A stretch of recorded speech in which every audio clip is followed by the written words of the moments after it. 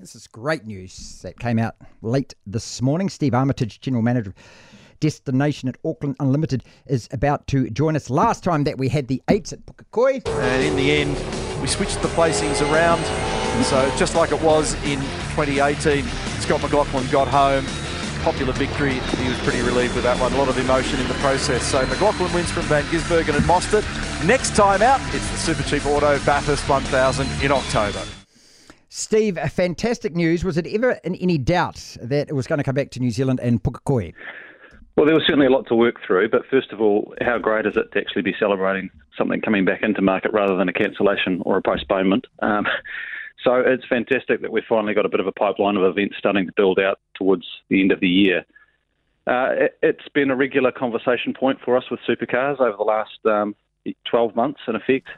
We've been very determined to have the event come back here, but obviously there were some key requirements for us to be comfortable with in order to proceed with some certainty. And with the Trans-Tasman bubble opening up tomorrow, that provides that for us. So we're delighted to be able to confirm today. If the bubble was delayed any longer, would that have changed this in terms of its timings?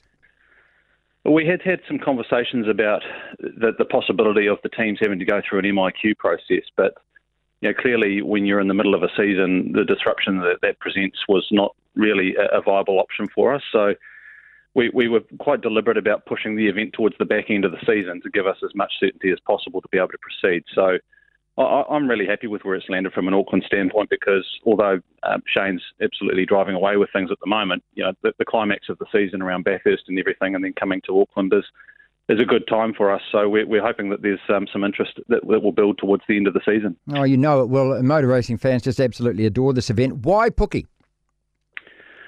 Well, in simple terms, it's in the Auckland boundary. We were looking at Hampton Downs last year, primarily because of the timing of the event and some issues we ran up against with the Auckland Unitary Plan. But with the November date now confirmed, Pukekohe comes firmly back into the mix. So, we're delighted to bring it back, but we're certainly very keen to look towards the future and see how Hampton Downs could be involved in future iterations of Supercars here in New Zealand. How important overall, though, just for the people of Puke, the motorsport fans, just to get this? Because, when it's not there, you miss it more than anything. And when it's not there, there's never any guarantee that it does come back. No, that's right. I mean, in effect, by the time November rolls around, it's more than 2 years since we've had the cars going around the circuit there. So it's a huge boost to the southern part of the city. Clearly we are very keen to try to bring events in that bring as much benefit to the wider region as possible. Auckland City Centre does pretty well, but Pukekohe provides us a great outlet to bring the southern part of the city to life and to great effect. So it's a huge boost, and we're hoping that with Trans-Tasman travel now possible, we'll be able to see good numbers of Australian visitors coming up, as well as domestic visitors from throughout the country. Devlin. Thank you, Steve. Also, if you do live in Auckland, you'll notice that the Sky Tower tonight will be green and gold, Aussie colours, welcoming the first Trans-Tasman bubble flights into the country. That's if you're wondering why it is green and gold.